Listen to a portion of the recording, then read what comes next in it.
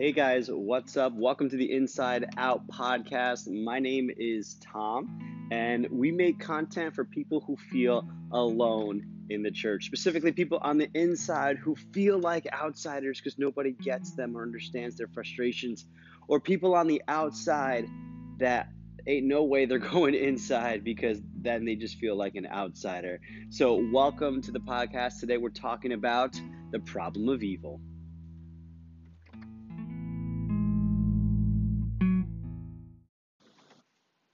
Well, hey there, welcome back. So, today's podcast is going to be like my pre-game brainstorm before I make a video. For those of you who don't know, I have a YouTube channel called ChurchVid TV where I make semi-short videos, about 10 minutes long, hopefully no more than that, on a weekly basis. And I basically try to break down church stuff for people on the outside or for people who are inside the church that just feel alone and frustrated. And so for today, we're going to talk about the problem of evil, but we're not going to talk about the problem of evil from like a theological, philosophical, apologetic. Like if you want to talk about the problem of evil and how to like debate it and like quote unquote prove somebody wrong, this is not the right episode for you. You know, check out Catholic Answers, check out Matt Fradd on YouTube. Check out just there's so many great resources out there about that, especially even C.S. Lewis, his book called The Problem of Evil, or The Problem of Pain, maybe. Just there's all great resources for like the philosophical thing. I want to take a look at it from like, what if you're someone in the pews and you just feel like you're struggling? Like if you're in the pews and you're sitting there like, God, like where were you during the mass school shootings that are going on? Or God, where were you in this church sex scandal? Like God, what the heck? Like what is going on? Let's like talk through that. And that's kind of where I'm at. And I'm pre-gaming because I'm gonna have a video on this, but this is me kind of talking out loud. That's how I process things, and hopefully, it's valuable for you as well. So, like, here's what happened. I saw a friend of mine, one of my atheist friends. He posted a meme that was Calvin of Hobbes, and somebody was saying, where was God in the school shooting? And then the main character is like, well, God has been banned from schools, so like, you know, I don't know. You should probably I'll post it, I guess, in the Patreon page so you can kind of take a look at it. And then to the side, there's Stewie from Family Guy, who, if you don't know, he's like a very cynical baby character kind of thing. And he was like, well, if your God is so good, like, are you saying that he wasn't able to help, or are you saying that God decided not to help? Like, he's just basically throwing out the problem of evil, and then at the end, he also throws out, oh, and by the way, like, if your God is so good, why did he kill so many people in the flood, of Noah? And oh, by the way, that never happened. Check your science books. So it's very like snarky atheist kind of a thing, and not that I feel like my friend was trying to be snarky or anything, but he's just really good at throwing stuff out there, I think, for people to think about. And this is my main thing, is that Christians, especially Catholics, like the problem evil, I think so many times we either glance over it and we're just kind of like, well, God's in charge, so he'll take care of it, which that's wonderful for your faith. But like, as far as like addressing the problem for other people, there's an issue there. And then the other piece of it is from the perspective of the problem of evil, it's like the problem of evil is not just a math problem to be solved, right? Like, we are finite creatures trying to understand an infinite God. There's a real possibility we might not have all the information. We might not be able to do 2 + 2 = 4 in this situation. That doesn't mean I think that there's no way to know. I think there's reasonable responses to it, and I'm going to get to that in just a little bit. But it's not just a problem to be solved. And I think that's why I'm saying I didn't want to make this podcast about here are the exact reasons why the problem of evil doesn't work philosophically or theologically. Because I think too many times we just, like, I was reading some of the comments and the Christians are like, well, God, the problem of evil exists because X, Y, and Z, and, you're wrong. And like, it was just kind of like very impersonal. And I think what happens is we need to realize that when people have the response of like, God, where were you when my dad died? God, where were you when my spouse cheated on me? God, where were you in the hurricane, in the tsunami, when these little kids were separated from their families? God, where are you in this immigration situation we have going on in our country? Like, this is real raw emotion, and we can't just throw at people like, well, God is all good and he is all knowing and we don't understand everything. Like, no, like we need to walk into people's lives that are going through this stuff, and we need to walk alongside of them and be like, yeah, this sucks, this is terrible, I don't know, and walk and understand where these people are coming from before we even start to try to make sense of this. So I throw that out there, number one, just so that we can kind of look at these things and realize like people are going through real stuff.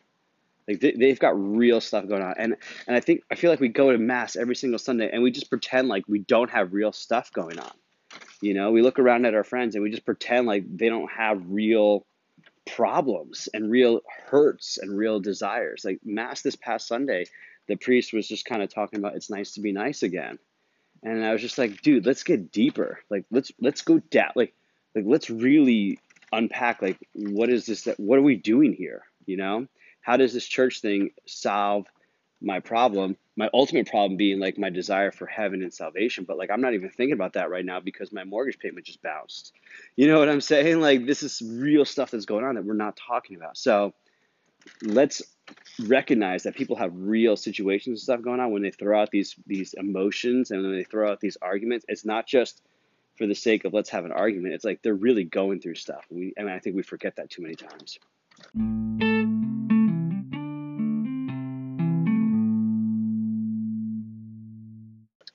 So to kind of make sense about this problem of evil type thing, I think there's a few ways you can kind of look at it, and I don't want to get super theological on it, but I want to throw this out there. So I presuppose that a God exists. And the reason I believe that a God exists is because I believe deep down in every single human person, we have a sense of ought. We have a sense of duty. We have a sense of I should be good. Okay? Now, we may, as human beings, digress on what we or disagree on what we think is good, but ultimately, I think we all say we should be good. And along those lines, we have ideas of like we ought to be fair to one another, we ought to be just to one another, we ought to be, kind of golden rule, Hammurabi's code type stuff, like just be good to other people because you want other people to be good to you. Fine. Now, throughout the centuries, we'll disagree on what is good behavior to look like, we might disagree on who is like an actual human person that deserves to be treated with good behavior. I think about, African Americans in the United States or Native Americans in the United States. Like at one point we didn't think they were people. That's an issue. But for those people who we believe were people, we should be good to them. So I think we all kind of agree that we ought to be good to people. And through a series of logic, I think if there's a divine law or this all-encompassing law, there must be a lawgiver or something like a mind that gives this law, that puts this law inside of our hearts. And this is something I feel like we kind of encounter personally. Like this is something that it's not just about looking on the outside, but also looking inside. So I believe there's a God. I believe he has a desire for us to be good to one another. And I believe that this God has revealed himself through the Israelites, through the Old Testament. And I believe they did their best to record what it looked like when God intervened in their world. And that's why we have the Old Testament scriptures. And then I believe that at some point in time, God revealed himself through the person of Jesus Christ. I think about Jesus Christ. I think about the things that he said, the things that he did. And if Jesus, if we look at what Jesus did and what Jesus said, he has to be God. Like, there's only three choices. He can either be God, he can either be a liar, or he can be crazy. Okay? I feel like people have a pretty good grasp on crazy people, and they don't follow him, and they don't follow him for 2,000 years. So I don't think he was crazy. Similarly, I don't think he was a liar. And I believe that he's God, So I don't think he's just a good person, but I believe Jesus Christ is God. So that's kind of my background, like really quick. So when we look at the problem of evil, like why would it be the case that evil exists if God is supposed to be all good and God's supposed to be all knowing? Either God doesn't know what's going on, so he's not all knowing, or God is permitting this evil, so he can't be all good, or he's permitting this evil because he can't help it, therefore he's not all powerful, or there is no God. That's kind of the four main points of people's arguments with it. And I would just kind of say this, like I look at it from a parent's perspective, as a dad of 5 kids, like there's a lot of times where, well, number one thing as a parent, like I want to love my kids and I want my kids to love me. In order for my kids to love me, that means that they have to freely choose to love me. I can't force them to love me. I can give, I can't, I just can't. Like, love has to be free. It has to be total, faithful, and fruitful. Like, that's what love is. It's a free choice. So I want my kids to love me. I also want them to mature into the best version of themselves.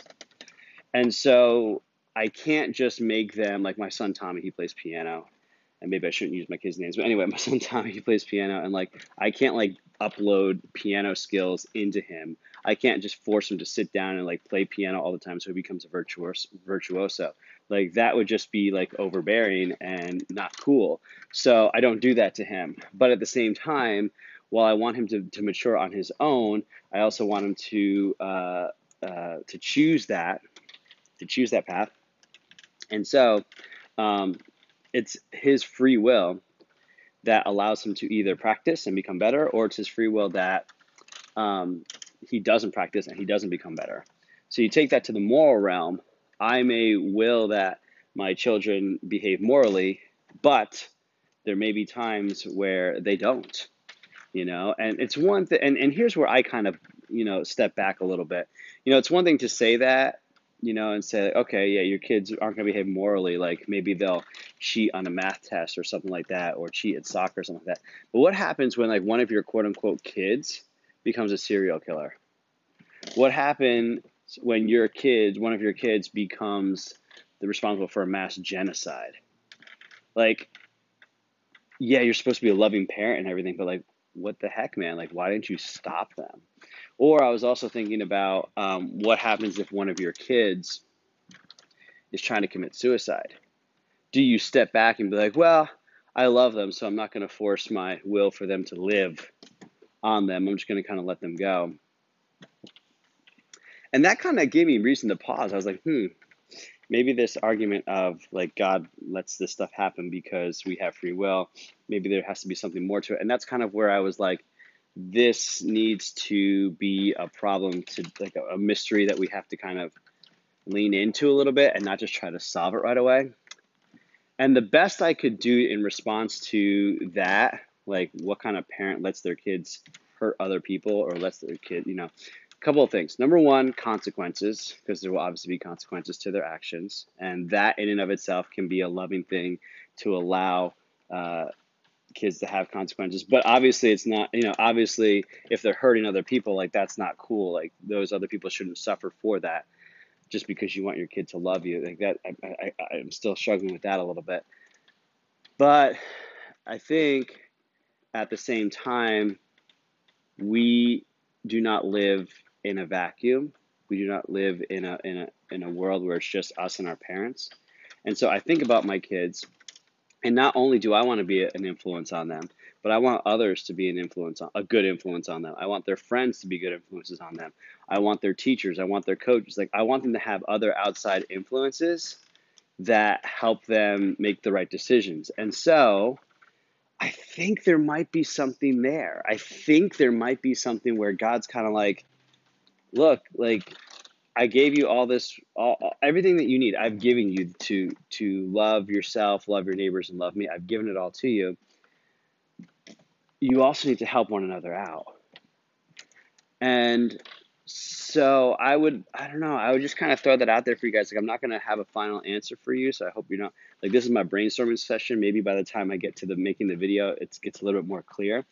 But right now, that's what I'm kind of thinking, is that when it comes to the problem of evil, like, it's not just God and the individual, it's not just God and that individual person, and that's where we kind of, and that's the little tiny picture that we look at. I think we also have to take responsibility that there are other people involved in this greater story, and we all have a role to play in each other's stories. So it's not just God's fault when someone who is in pain and hurt and struggling with anger because nobody reached out to her. It's not God's fault that someone had a misguided idea that, hurting a bunch of people would bring about peace or hurting a bunch of people would bring about some kind of a good, then nobody stepped in to say, dude, you can't hurt other people to, make yourself or make other things like better. You know what I mean? Like, so I guess I'm just going to leave it there, is that when it comes to the problem of evil, I think a lot of times we zoom in of the person or the individual and God, and how does this, work itself out? But there's a greater story at play here. And we forget that sometimes. And we also forget that we have a role to play in other people's story. Like, it's not just about our own story. So, consider that. So I hope this was helpful. Like I said, this is kind of like I think maybe going to do the podcast in the beginning of the week as like a brainstorming session, and just keep that, primarily available for like our Patreon people. I don't know. I'm still working that out. But again, thank you very much for listening. My name is Tom. Check out the YouTube channel at ChurchVid TV. You can also, thank you to our supporters on Patreon, patreon.com/ChurchVid TV. And if you have any questions for me or you want to respond to this, go ahead. I think you can do that here on Anchor, or send me an email at churchvidtv@gmail.com. And I will talk to you later. God bless.